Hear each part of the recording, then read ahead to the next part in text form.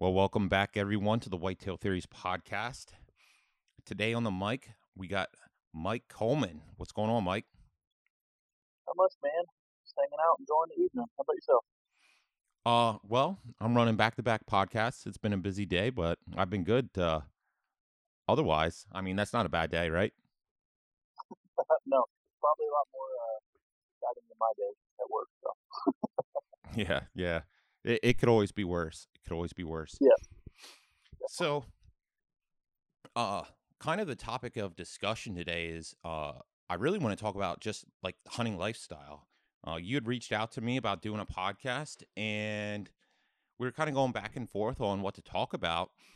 And you kind of like brought up a little bit about your background, and I thought that just kind of talking about that could be a podcast in and of itself. So, uh, we'll title this "The Hunting Lifestyle." But to start off, why don't you give us a little bit of background about yourself, who you are, where you're from, how you got into hunting, that kind of deal.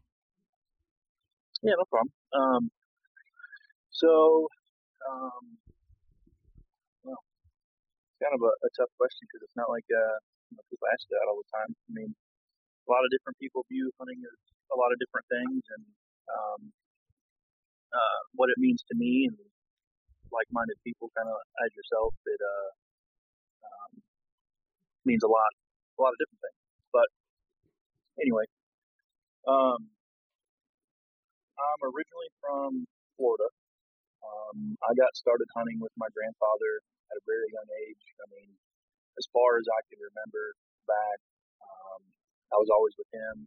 He's a um, disabled Vietnam veteran. Was always into hunting. Part of the bow club down there, and just pretty much hunting, fishing, everything outdoors. We always did together.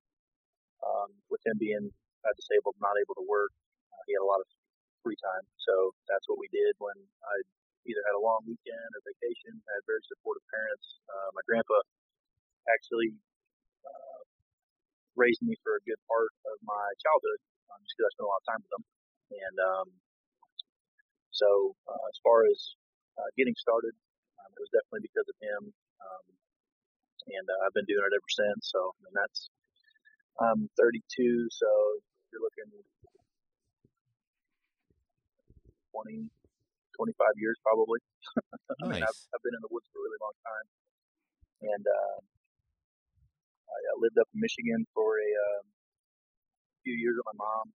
She moved up there. I hunted up there. I live in Tennessee now with my wife, and I've hunted here, Indiana. Kind of just got back from Montana in November. Going to New Mexico next year. So I've been doing it for a really long time, and yeah. Well, let me pause you there because I think there's going to be some overlapping qualities with kind of potentially how you were raised and how I was raised. So I want to rewind Yeah, here a little bit. yeah, Let's talk about your grandpa a little bit. Was he a hard ass? Um, according to my dad, he was. He was very, very hard on my dad. From the stories that I hear. Now, as far as me, I would say a lot of, uh, I mean, basic morals of anything that I say a good parent, but a parent should instill in their kids.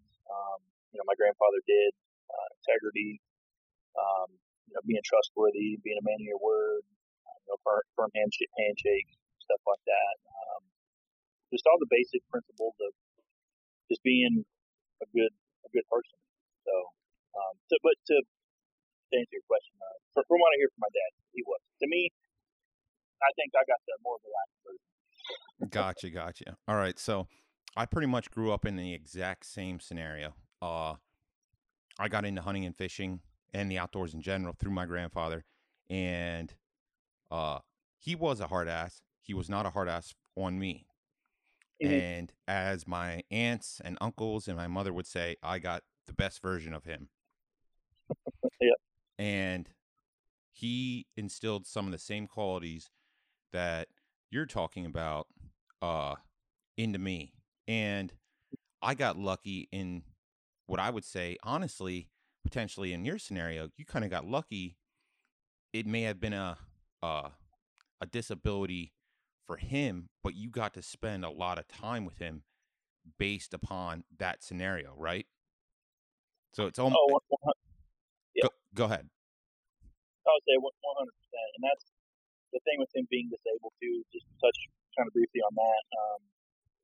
He's disabled, missing one of his legs from about mid thigh down, and he is probably one of the most inspirational people in my life.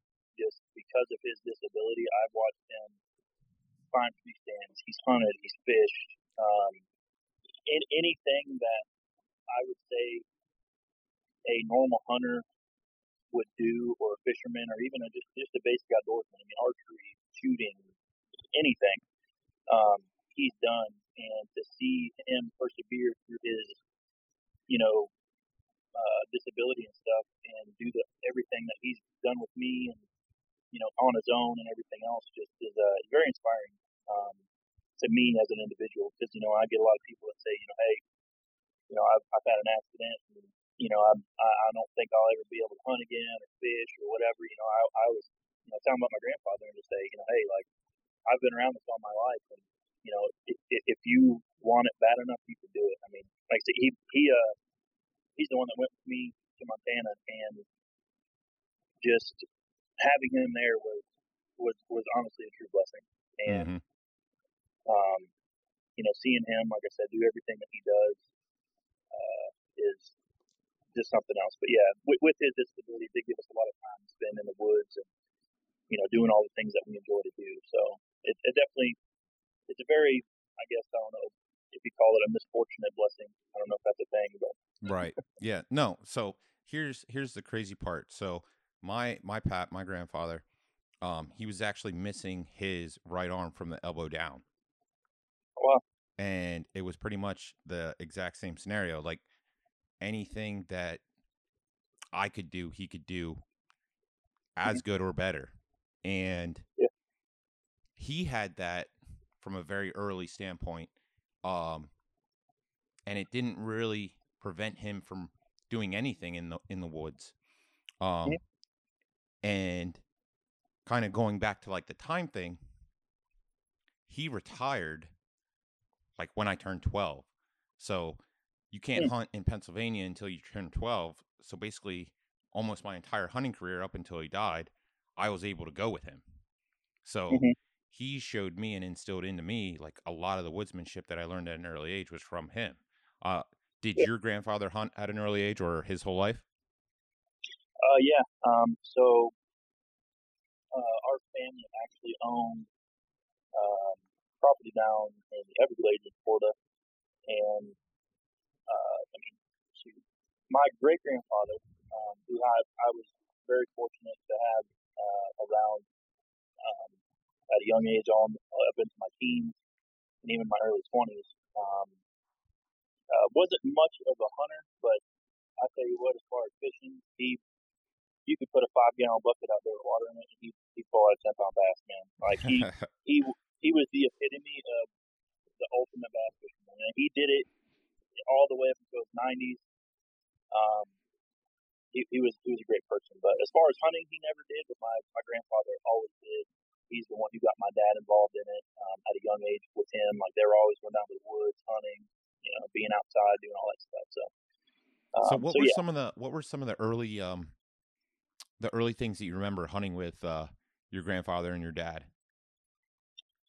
Um, there's one particular instance that I remember very, very, I guess vaguely. We were down there. Actually, we used to hunt off of buggies, like swamp buggies, and Mm-hmm.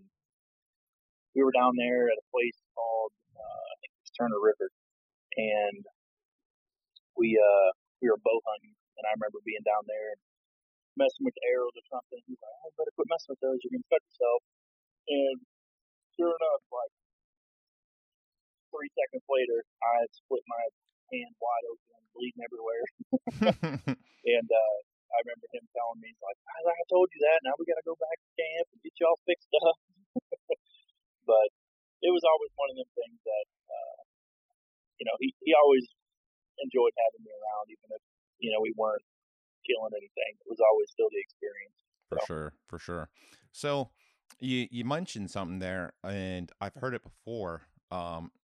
Hunting with the buggies, and being from Florida, uh, there's quite the I would say, how do I word this? Uniqueness to hunting down there. So let's definitely, talk about some of that here a little bit. Um, yeah, and kind of get like an insider's perspective. So let's yeah. tell me a little bit about what swamp buggy hunting's like. So there's a couple places down there. River Ranch, Cecil Webb, Babcock Webb, and Turner River. I think you can still get in Bear Island, a couple other places, and obviously down in Axel Everglades and stuff. You can take swamp buggies down there, and mainly the biggest thing with hunting off of them is a lot of South Florida places that you're going to hunt are going to have palmetto bushes. So the biggest thing is getting over top of them palmetto bushes, being able to see, and a lot of times we're actually running dogs, which is uh, what we do in North Florida, which I was just there for Thanksgiving. We run dogs in Appalachian National Forest for deer without swamp buggies or anything like that. But um, it is a very unique experience. If it's not something anybody has done, it's something that I would always tell somebody to at least try it once, either on swamp buggies or hunting off airboats. If you can get the opportunity to do it, it's a lot of fun. It's definitely a very old way, and I guess a old style of hunting that a lot of people just aren't familiar with because the the modern mid eastern midwestern hunting style, being in tree stands and all that stuff. That's just kind of the normal mo, or just going out and sitting by a tree. But Florida definitely has some very unique hunting styles. That is for sure. So with the swamp buggy hunting, what are you doing? Pretty much riding around over these palmetto bushes and everything else, trying to really jump deer, see deer. If we're running dogs, we're trying to. Uh, it's actually kind of neat when you're running dogs with them. The dogs will be out on the front of the buggy, and they'll pick up the scent, smell of deer, and they'll start barking, howling, or whatever. Then you'll let them out, and then once the dogs kind of get on the track, follow them, or if they jump the deer, then you're pretty much in a hot pursuit to try to get out in front of them. So, So I think one of the common misconceptions with it is that you're basically just driving around and like jumping deer out of their beds. Like literally, I think people think that you are almost running them over and jump them out in front of the buggy and then you shoot them like that. It's not quite like that, correct? no, I mean, there are times. I mean, it's no different than if you're Ohio or anywhere else where you got a harvester out there harvesting corn, and you'll see the numerous pictures of big bucks and corn husks and stuff like that in the heads, and deer a lot of times won't get up until you literally are on top of them. So to say that that's what you're out trying to do, no, but it does happen. Got you, got But you. that's not the I guess that's not the hey, we're gonna go ride around and try to run one over or get one popped up or something like that. So, um, but it's a lot of fun. Yeah, like it does sound like a lot of fun. I've been told about it a couple times, and especially like the dog aspect of it. I've ran coonhounds in the past, and I mean, Mm-hmm. I think any houndsman one just loves the sound of hearing the dogs work, and then two, just being in that atmosphere. If you've never done it, it's it's something to be said because it like I for me it feels like it brings me back to like the purest form of hunting. You know what I mean? Like really like Yeah. primitive style of hunting. Oh yeah. Yeah, that's the thing. There's a lot of places, like in Michigan, just for an example. Um, I lived up there. There was a lot of guys that were older. They lived up their whole life. They did deer drives. And I don't know. Pennsylvania may be that part of the country that also does those, but Oh yeah. when you think about it, doing a deer drive, if you're out there hunting with dogs, I mean, you're just using the dogs to do the drive. I Hmm. mean, it's not necessarily a new thing, but it's definitely a different, I guess, spin on it. And there is definitely something to be said when you're in the woods and you hear them start working and stuff, and they're getting closer. It's definitely exciting. And I would also add that it's not necessarily easier, correct? No, it's definitely not. And that's people are like, oh yeah, you just get the dogs and they just run the deer right to you, and it's like, well, that ain't always the case. Right, right, exactly. Well, Yeah, one deer oftentimes double back, and then two, um, to get off a clean, ethical shot or just a shot in general when potentially they're running Mach 12, makes it yeah, makes it really tough. So it's funny that you yeah, mentioned the deer driving. So yeah. I'm going on Monday to do that, and I really haven't rifle hunted a whole lot in the past like 5 to 7 years, and Mhm.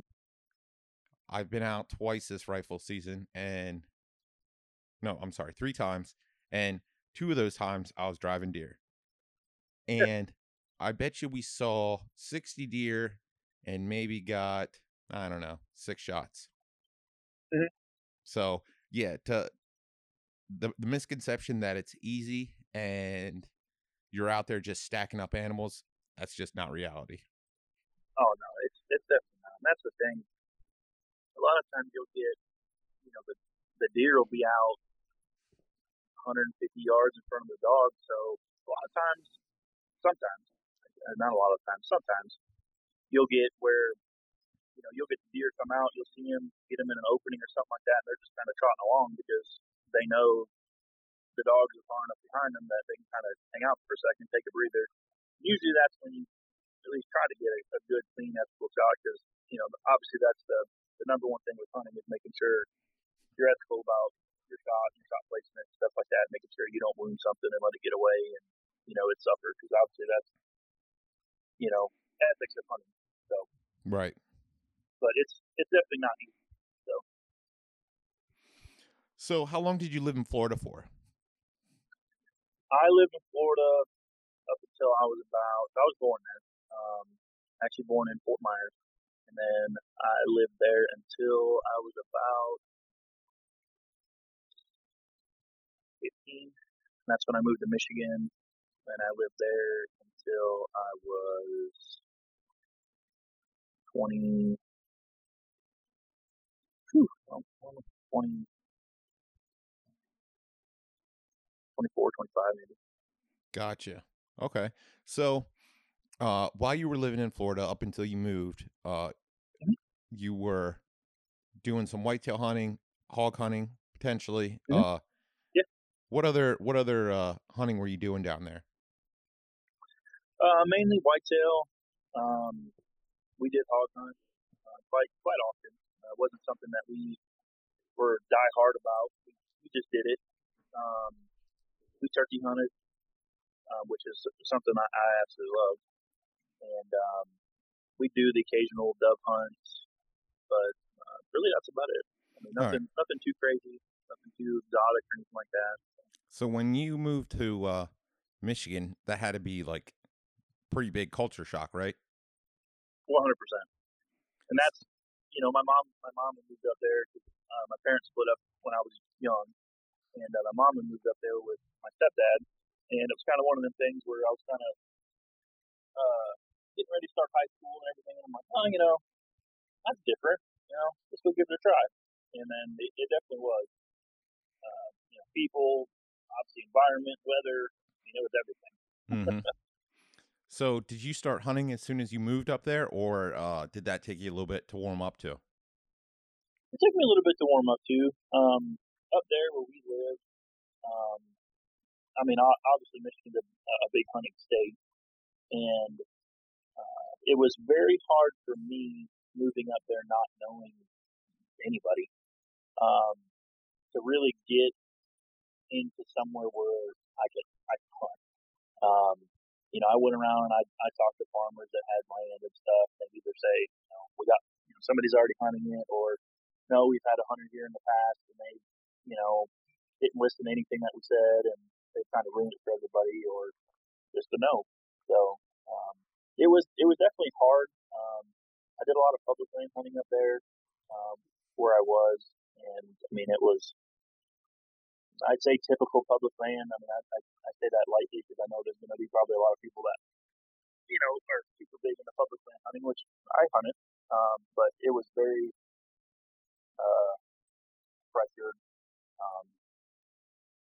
A lot of guys out there hunting. I mean, and the areas that we had, so success rates for me were very little because of the overabundance of people that have been there for a really long time, and me being in a totally new area, trying to scout and kind of. I mean, whitetail's a whitetail, but you get to certain areas of the country, and there's a little bit of change that happens with them and stuff. And just trying to learn all that. It took a little while. So that's what I want to talk about. All right, let's talk about the change in coming from Florida, where you have a rut that runs from July to February, and you have a totally different habitat structure versus Mm-hmm. going to Michigan, where you have a traditional rut and what most people would consider normal habitat structure. Let's talk about that a little Yeah, bit and like kind of how long it took you to adapt to that, how you the trials and tribulations that you went through with that. yeah. Um, I mean, really, the biggest change in that, like you said, was rut. When deer are up moving, their cycles, trying to figure that out. And any hunter will attest that takes a lot of time. I mean, especially a completely new area. But I mean, if you stick to the basics, um, knowing when your average, rut will start, pre-rut, post-rut, kind of your, I guess your October lull, they call it. At least they do here in Tennessee, because we honestly just had it. I had my target buck go back up after 2 months. But it was definitely challenging to get all that stuff figured out. It took me probably a good, probably year and a half to kind of figure out the public land that I was able to hunt. But it was one of those things that, not knowing anybody, during the summer and stuff like that, I was constantly in the woods. I mean, I didn't have. I mean, I met friends and stuff like that. I met a couple buddies that I still kind of reach out to and talk to every now and then that that hunt. But scouting areas and just kind of being in the woods. I mean, it's really the biggest thing. And then knowing when they're going to be up moving and finding your water and your food sources and bedding areas and everything else. That's fundamentally key to hunting, just finding all that stuff out. So after that year and a half, did you start putting down some animals like you started putting the pieces of the puzzle together? Well, once I kind of got it figured out, um, I had taken a few does on public land, some pretty nice does. No real big bucks. There was some small bucks that I was kind of. I mean, I love big bucks. I mean, anybody does. So um, my thing is, if I'm gonna shoot something, eat it, which is what I do. Um, I'm gonna take a doe. Not gonna shoot small bucks. I'm gonna let them grow up, have potential, and somebody else takes them because that's their thing. I mean, more power to them. I mean, ain't nothing wrong with that, but that's just not my thing.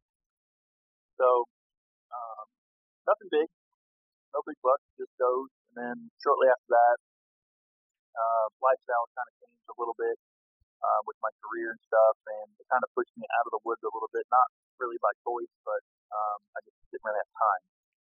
So um, I was kind of out of it for a little while, and then um, once I moved down here to Tennessee, it picked back up instantaneously, and it's been full throttle ever since. So So how long was that stint for? And then do you want to talk about like kind of how like what the time restraints were? Were there any times that like you wanted to get it back into it, but like you were just still so forced out of it? yeah, so I had just gotten in a relationship with somebody, and the things like hobbies that we had together. We had horses and all kinds of stuff, and going to Mm-hmm. horse shows and doing all that stuff. Like it just kind of Horses. took up a lot of time. I mean, Mm-hmm. anybody that has animals know that they're needy. Yep. Um, and that was probably for a good course. It was probably about 4 years, about 4 or 5 years, I'd say. That I kind of got pushed on the back burner. I mean, it's something that I wanted to do, um, but I just honestly couldn't find the time. And it's just one of those things that you kind of make excuses like, well, I can do that tomorrow, I can do that next weekend, or I'll be better about it next year.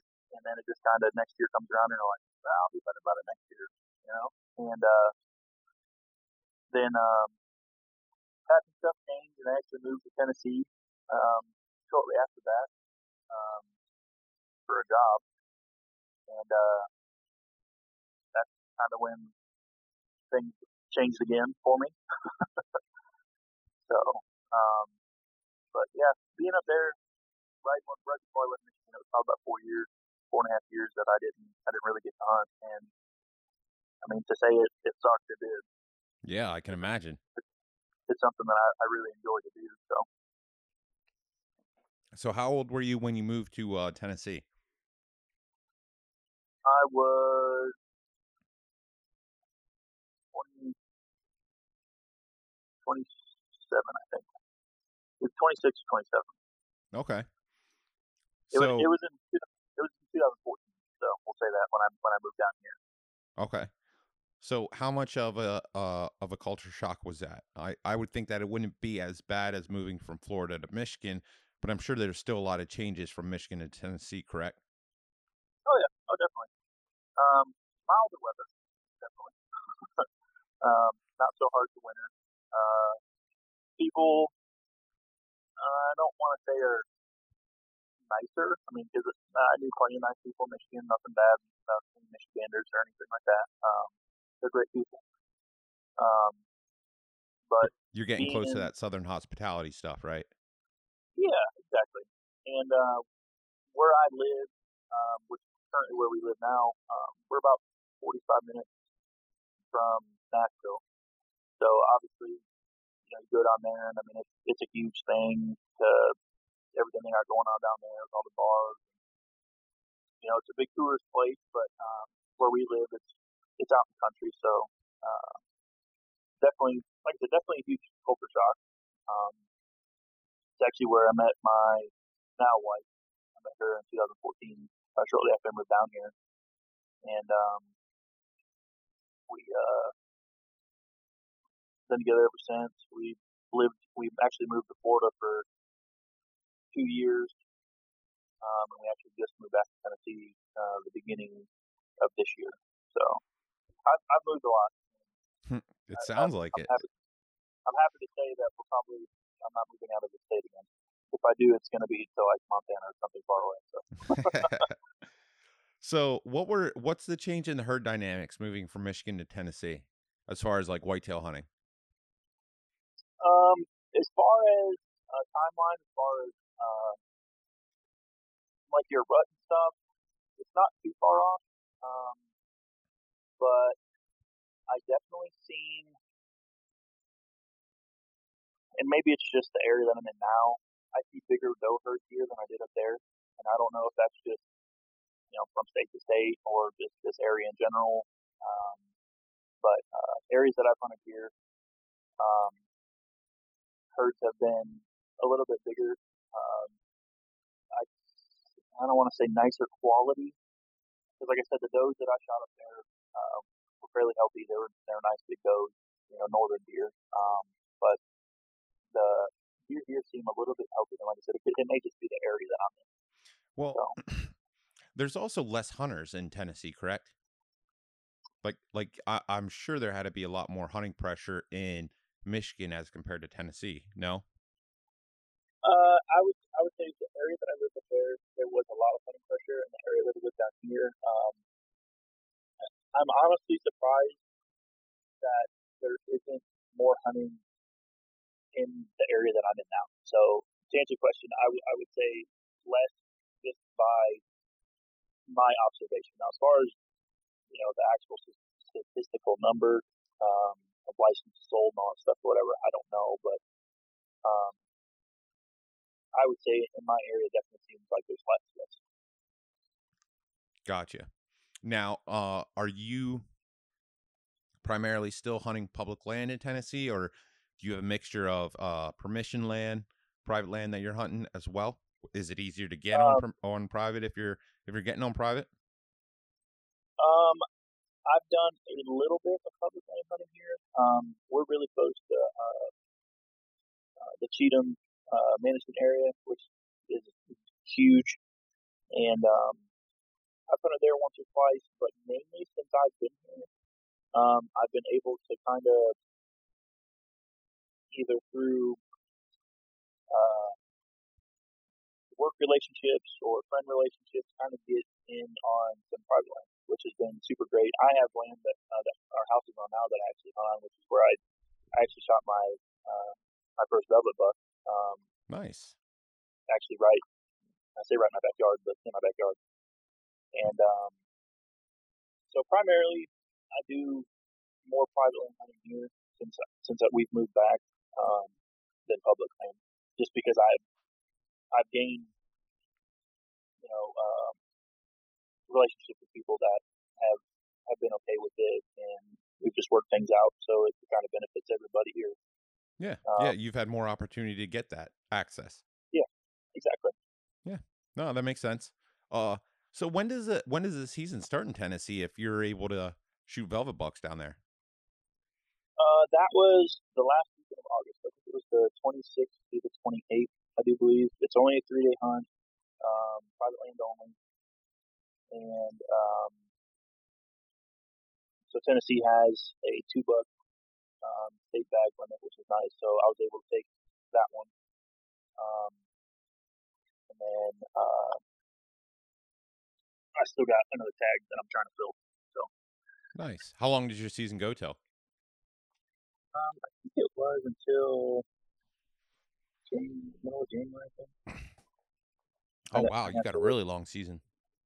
Yeah, I haven't looked at the regulations for which I've looked at the regulations to see what opening is, but usually by the time it closes, I'm either tagged out or I'm I'm busy. So Yeah.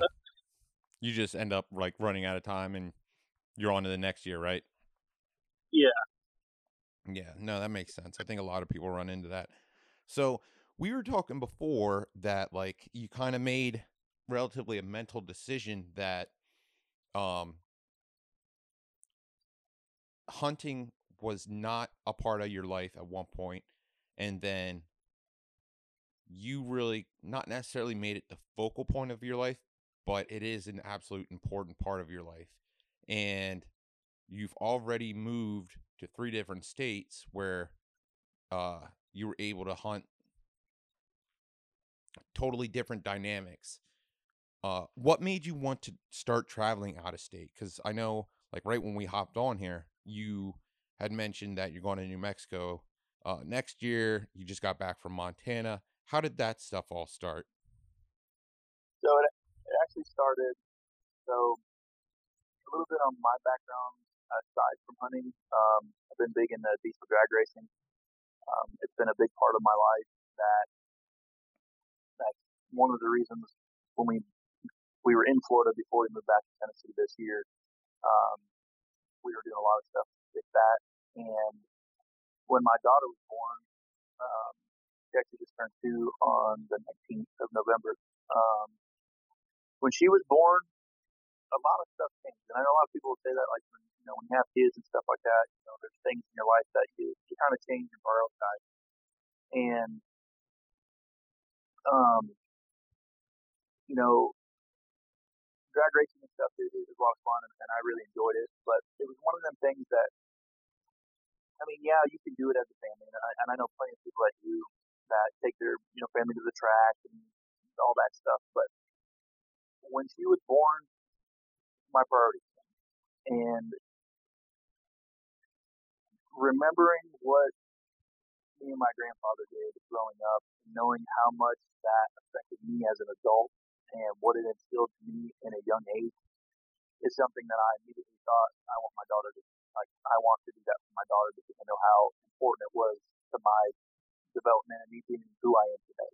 Mm-hmm. So I said, I'm going to start making this a priority again, and not only for me but for my family. mean, my wife, it's a blessing that she is supportive as she is. The hunting, kind of like what you said about the out of state hunting, um, that is something that I've always wanted to do, but obviously people, either money reasons or time constraints or family or they just they can't don't know how or what or where to go. They never do, and it was always something that I tried to find people to go with me, friends, buddies, family members, and it just got to the point where I'm like, I'm tired of waiting. And um, so about 2 years ago is when kind of I tried to prioritize, and I had done it, the past couple of years while we were racing and stuff like that, while we were in Florida and all that stuff, but um, really heavily prioritized it in my life um, shortly after she was born. So how did you go about prioritizing that? Because I think Just make everybody that is, uh, I don't want to say a diehard hunter, but like really loves it, wants to do that. But like you said, is either scared to make those steps or uh, kind of puts it to the side because of the amount of effort that it takes to be able to do that. Because it's not easy, right? it's not, and that's the thing. Like it's not easy. It's not cheap, meaning either money or time. I mean, you're gonna pay somewhere, and sometimes it's both, which normally it is. Right. And um, I've been fortunate enough that my aunt has been quite the adventurer here in the last few years, and again about meeting, having good relationships with people here. Um, I've been able to have pretty good opportunities to do the things that I've been doing, but to to prioritize it, it's just one of them things that you really have to tell yourself or ask yourself: is this something that um, you know is important to me? Is it's imperative that I do this, and it's not only for either your mental health, your mental health, or for any other reasons that you may have. I mean, we hunt because it's something that we enjoy to do. We love being outdoors. It's something that bringing my daughter up doing it is something that is important to me. Making sure that our freezer is full at the end of the year.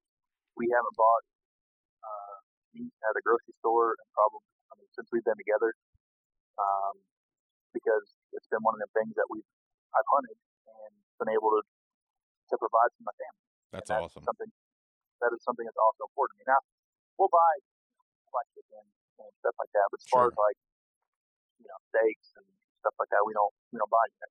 We have it all, and that is something that is important to me. With all the stuff going on, in the world today and everything like that, and just knowing where your food's coming from. And I mean, I'm not a super big nerd when it comes to that stuff, but knowing that I harvested something and I took it from field to table is something that is important.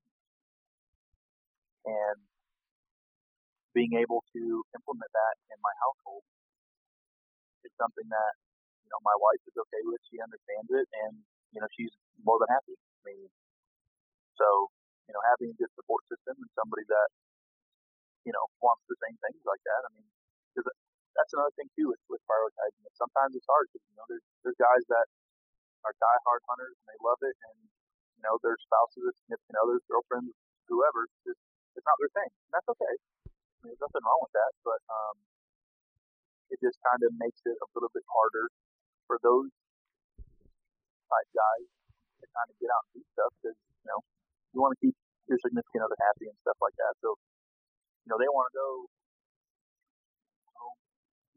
go do something, and you're like, well, it's opening weekend, and they're like, well, I want to go do this. You kind of in a bind. What do you do? Yeah, no, for sure. And that's something that I want to get to here, but I want to rewind here a little bit. All right. Yeah, So let's say that I'm coming to you, Mike, and I want to make hunting a priority in my life. What is step one? What do you think are the first things that I need to do in my life if we're having a conversation, you and I? that you would recommend? All right, Torrin, this is what you need to take care of first to get your foot in the door, get your feet wet. I mean, really, the first thing would be, I mean, to ask yourself how important it is to you. Um, if it's something that you are super passionate about, the first thing to do is honestly figure out, you know, local organizations or find local groups of people that are similar minded that, they're in the same thing. I mean, there's plenty of Tennessee group hunters. I'm sure any state has it. Uh, that would be somewhere where I would say to start. Like, find like-minded people that can inspire you, can help you, can kind of get you going. Because I mean, that's the hardest part of anything. Starting. I mean, starting anything. That's always the hardest part. But once you get rolling and you start meeting people and developing relationships with people that you know, like, hey man, we're going duck hunting. You want to go? Sure, I'd love to. Then that just kind of opens the door for other things for you. And then, I mean, it's just like a snowball effect. All And right. if it's something that you're really passionate about and want to do, I mean, you'll find the time. I say that lightly because, like we've been talking about, there's obviously a ton of constraints that kind of work against you sometimes that don't give you the ability to do that. But Well, to piggyback on what you're where you're going with there, and uh as far as like the organizations go, I would strongly recommend, and I mean this isn't like a hard plug for Servicide, but it is a plug. Check out no, Servicide, look at joining the Hunt Club. There's a network of hunters all across the country. But rewinding again, the first thing that I would say for people that want to make hunting a lifestyle is just saying yes to things instead of saying no, right? yeah, So, oh yeah, like what Mike was saying, if a friend asks you to go do a hunt that you typically haven't done, or you're completely inexperienced, or let's say you're within Servicide and you haven't participated in the hunt swap program, where you don't even have to necessarily trade a hunt, but a person is offering the opportunity for you to come hunt their state or their land or their region or whatever it is. Say yes. Like, what do you got to lose? yeah. You might have a bad time, highly unlikely, but it's definitely going to get you out of your comfort zone, uh, and that's going to open up more doors for you. Oh yeah, definitely. And that's and to kind of jump on what you're saying about Servicide, since I became a field staff member and stuff, it has been a 110% wonderful group of guys, and ladies to be a part of. The resources that they have um, are second to none. I mean, the hunt swap stuff is fantastic, and I hope that um, soon I can be able to offer people like, hey, like, you want to go run dogs? Like, let's go do it.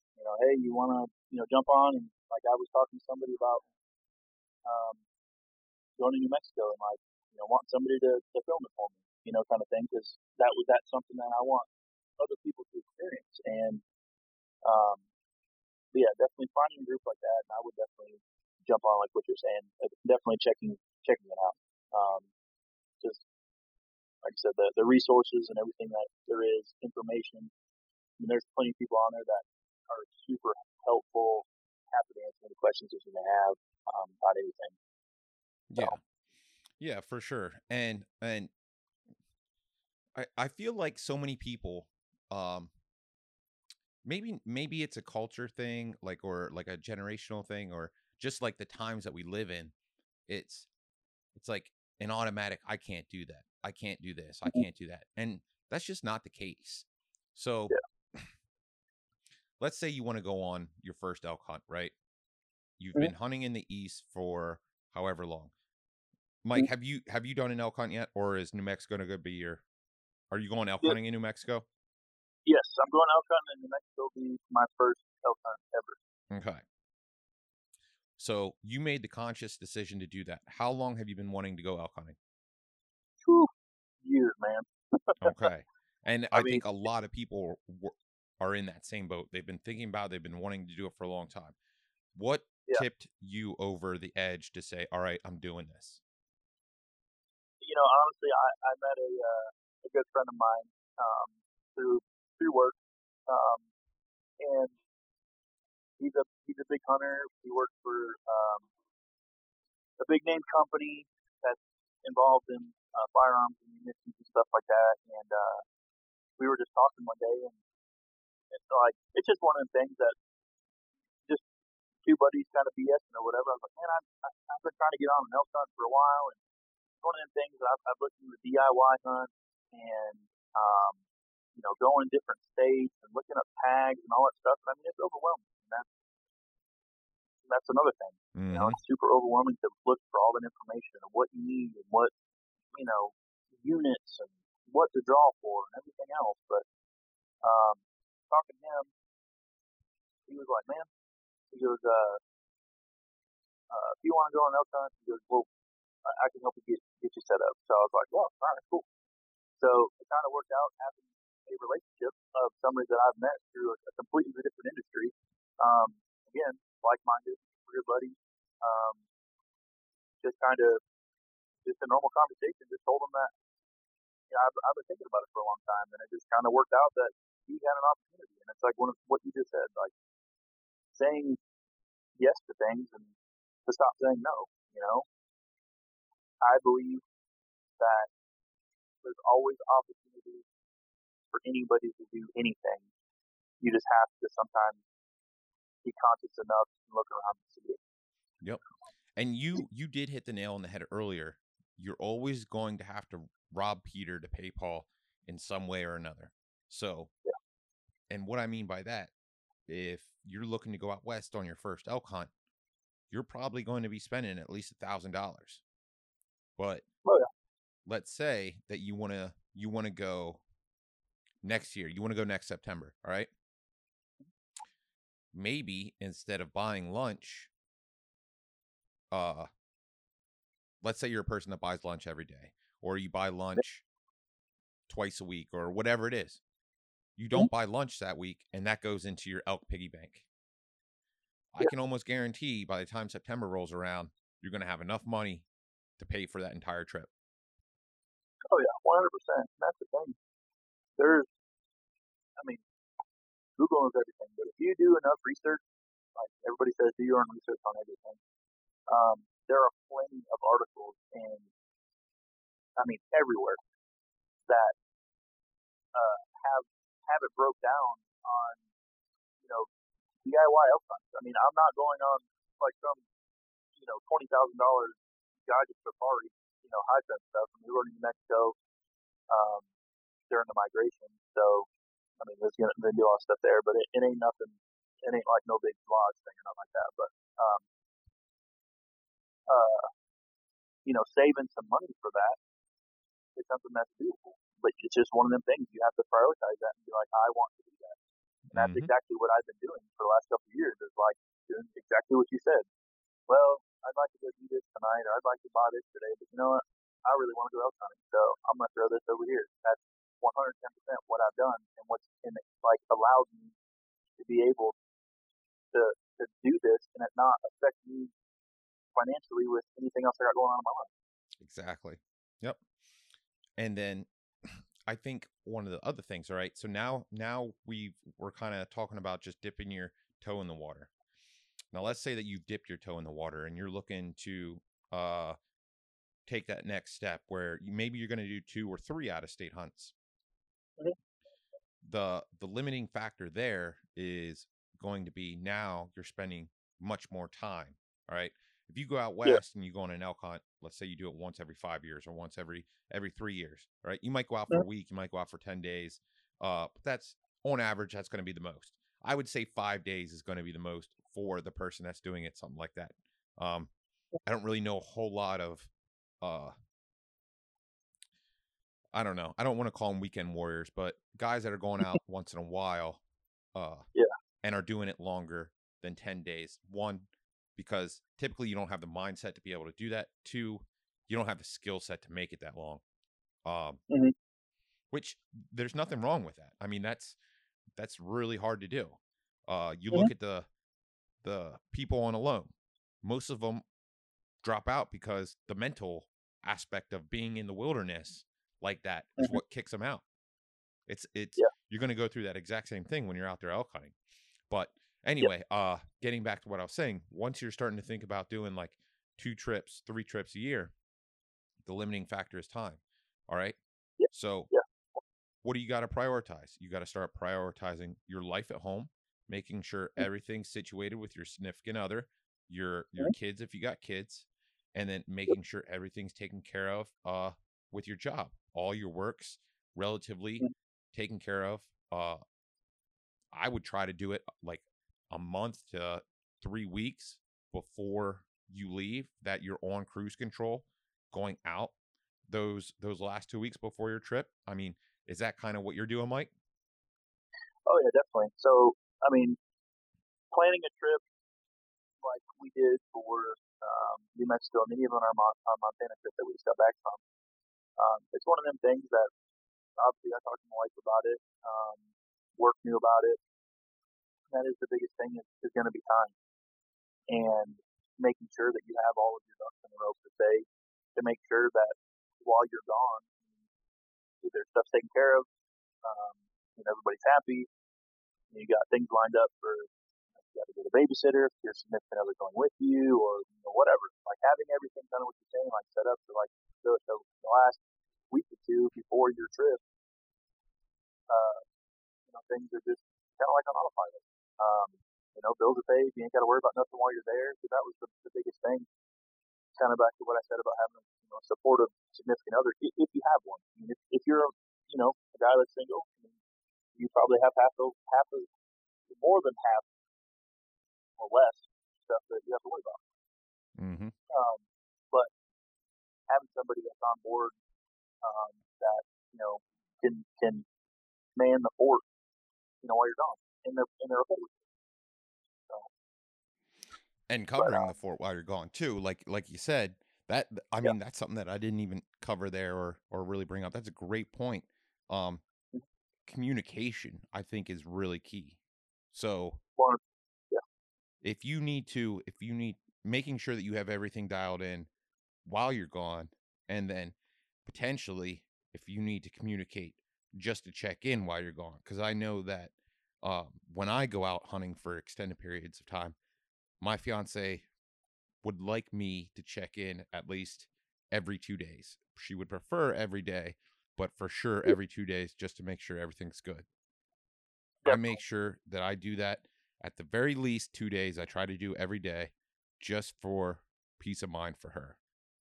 exactly. Because I mean, you don't want them being nervous right while you're gone, because then they're Nope. going to come back and you're all pumped and stoked because you just got back, killing the biggest thing you've ever killed in your life, and they're like, "Wow, I'm glad you had fun. I was miserable the whole time," and then it shoots your mood right in the toilet. Like you are totally bummed out now. At least for me, it would be like if I was in that position and I got home and that's how my wife was, I'd be like, "Wow, okay, well, that's not okay." You got to make sure that, like you said, checking in, just touching base, just making sure everything's good, um, and communicating. It's just like you said, it's communication. So when you went to Montana, what was that like? And Was that that was probably and was that your first trip out west? I had been um, I had been to Colorado when I worked with General Motors for 2 weeks. I went out there, Denver, Golden area, went to Dillon. So mountainous area, and it was absolutely beautiful.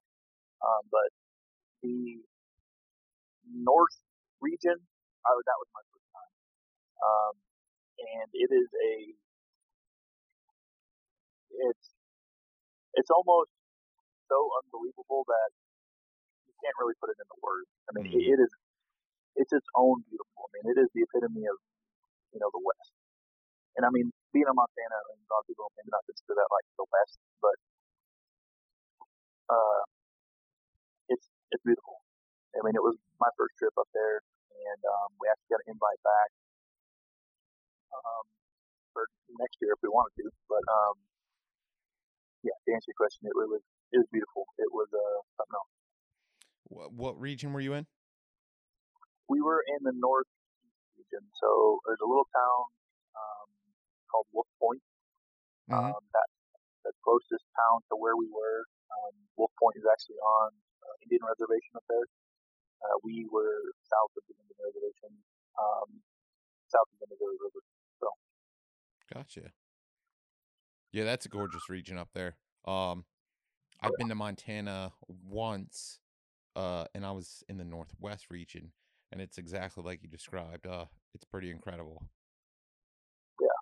I mean, just the terrain. I mean, and being living in Michigan, Florida, Tennessee. I mean, I have your climate changes and your terrain and everything else that goes along with that. When you get up there, and it's obviously completely different. You got sage and plateaus and wide open of nothing, and when you get there, you can grasp the reason that they call it Big Sky Country because the the mule deer I shot, I actually named them 8 o'clock sunrise because up there, it says sunrise at 8 o'clock. Well, at 7:03, it's already light enough that you could shoot something because there's nothing up there to obstruct the view of the sky. And I mean, it's I guess sounds kind of silly, but like I understand now why they call it that. And I mean, if nobody's ever been there, it's kind of like yeah, you can imagine it, but until you really see it, it's hard to understand it. I guess if that makes sense. No, it totally does.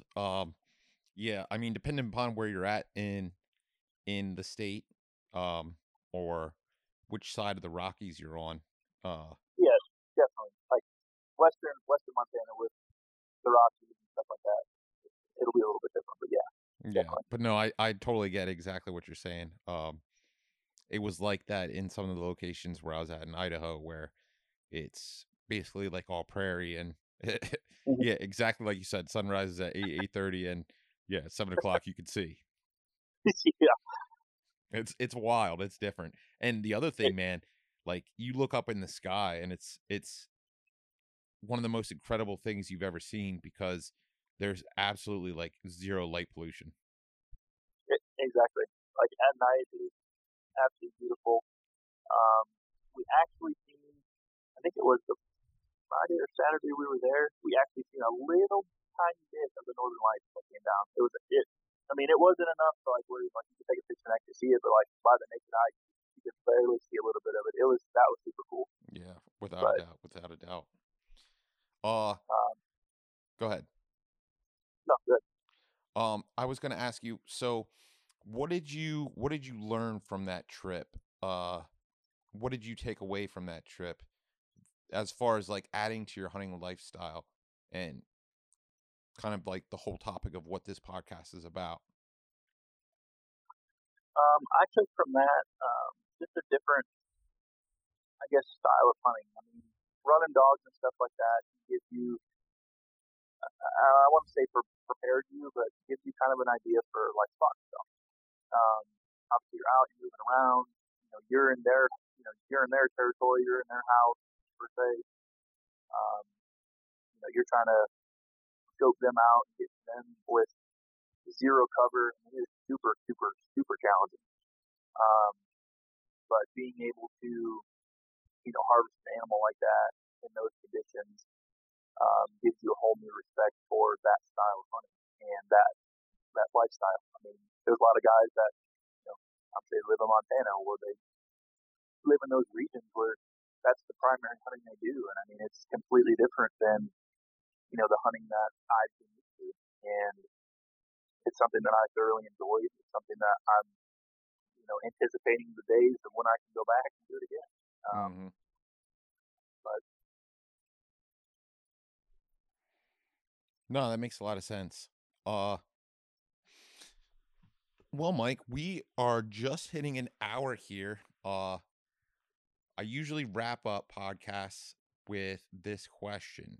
And what is one thing that you wish you knew about hunting or something that you could add to your repertoire about hunting that you wish you knew, that you know now that you wish you would have knew 10 years ago?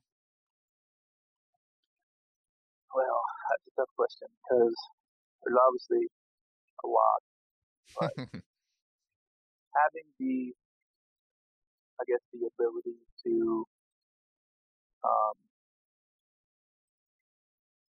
make the decision and make this more of a priority earlier on than what I did. I wish, um,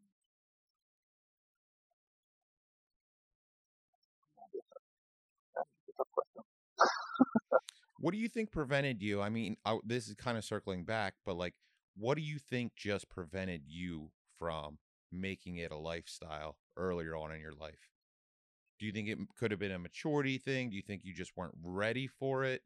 Uh, Not, yeah, not to say that I could definitely see it being a maturity thing. I mean, it was something that, I mean, obviously growing up doing it was something I always did, and maybe when that stint in Michigan when I didn't, just the lifestyle I had then, and then things kind of changed.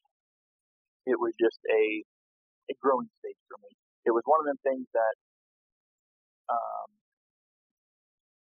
you know, being without it for so long, you really start to miss something, and that's when you truly know that it's something that you love. mm-hmm. It's something that you're gonna make time for. It's something that you're gonna save money for. It's something that you're gonna make a priority um, when you're without it for certain, for a long period of time. Because I would say if during that time I didn't have the heartstrings pulling on me to want to be in the woods, to wanting to get back, and I kind of just I would say moved on from it. Um, I don't think it would be the giant part of my life that it is today if um, had I not had those pulling on me. And I think a lot of it has to do with going back to my childhood, and being in the woods and doing all that stuff. So Don't you find it interesting how some of those things that you take for granted like really come full circle? 100%, and that's honestly hit the nail on the head with that one. Um, Not taking the opportunity and chances you have for granted, kind of like what we talked about earlier. Um, saying yes to opportunities. If somebody's willing to invite you along, that's my thing. I try to do that now because I I guess to answer your question, I think looking back 10 years ago, I would try to help as many people that has helped me. Like I'm trying to do today. You know, guys that are wanting to get into hunting, or guys that have questions and stuff. Not that I didn't help anybody that I'd help anybody that needed anything, but being more apt to trying to get more people involved because knowing how important it is to me, I know there's lots of people out there today that are trying to get into it, like we've been talking about, making it a lifestyle, making it a priority, and everything else, and they just don't know where to start. And Mm-hmm. you know, having a helping hand can really change somebody's life. For sure. So like it's changed mine. So Yeah. I oftentimes look back at like how I was raised and like what my grandfather did for me, and I feel like I owe it to him to pay that forward. exactly, 100%. That's why this Montana was so special to me because he actually went with me, and I couldn't have asked for I guess a better companion because it was special to me knowing he's like, man, I've always wanted to do this, and it worked out that I called him. It was Monday or Tuesday before the Friday that I was leaving. I was like, hey, do you want to go? He's like, let me talk to your grandma. I'll call you back. He called me like 3 hours later. Said, I'm packing my bag. I'll see you Friday morning. I was like, okay. That's awesome. And think of So how special that moment was for him. exactly, and that's I honestly think kind of what you're saying about full circle is having so much instilled from him to me, and then me being able to. I mean, I'll never get him back for what he's done for me in my life, but being able to take him with me, I mean, that's a trip in a lifetime for me and for him, and then for us to be able to do it together. I mean, there's lots of people that would. I mean, I'm sure yourself included that would love to share an experience like that with your grandfather, and um, it's something that I will forever remember for the rest of my life. It was something very special to me. So Yeah. Yeah, man. Buddy, I'm super pumped that you got to be able to do that because not a lot of people get to go through those experiences, and it's like you said, those are once in a lifetime moments. Well, any closing thoughts? well, kind of like we talked about earlier, if you haven't checked out Serviceside, you definitely should because it's a great group of guys, great organization, doing wonderful things for the hunting industry and stuff. And I don't know if anybody has any questions or anything. I mean, I'm always apt to help anybody out that I can. So. And that's what I'd like to throw out. So, Mike, if anybody has any questions, they want to talk to you about how to make hunting a priority or just general hunting lifestyle advice, how do they get a hold of you? Yeah, I'm on Facebook, Instagram. I got a TikTok, but my Instagram handle is Dirty Chevy 45, and obviously my Facebook is my good old name. And then yeah, reach out to me on there. I try to keep up with content and stuff like that. But yeah, if you got any questions or want to talk, get chat, or I don't know if you want to hunt or something, let's do it. All right. I'll make sure I have Mike's social handles in the show notes. And thank you, Mike, for jumping on and sharing your experiences. This was a really, really good conversation. I think it's going to go, I think it's going to be very, very well received. It's one of the different ones we've done. So I'm pretty excited to get this one out there. Yeah, man. I can't wait. All right. Thank you, everybody, for tuning in to the Whitetail Theories podcast.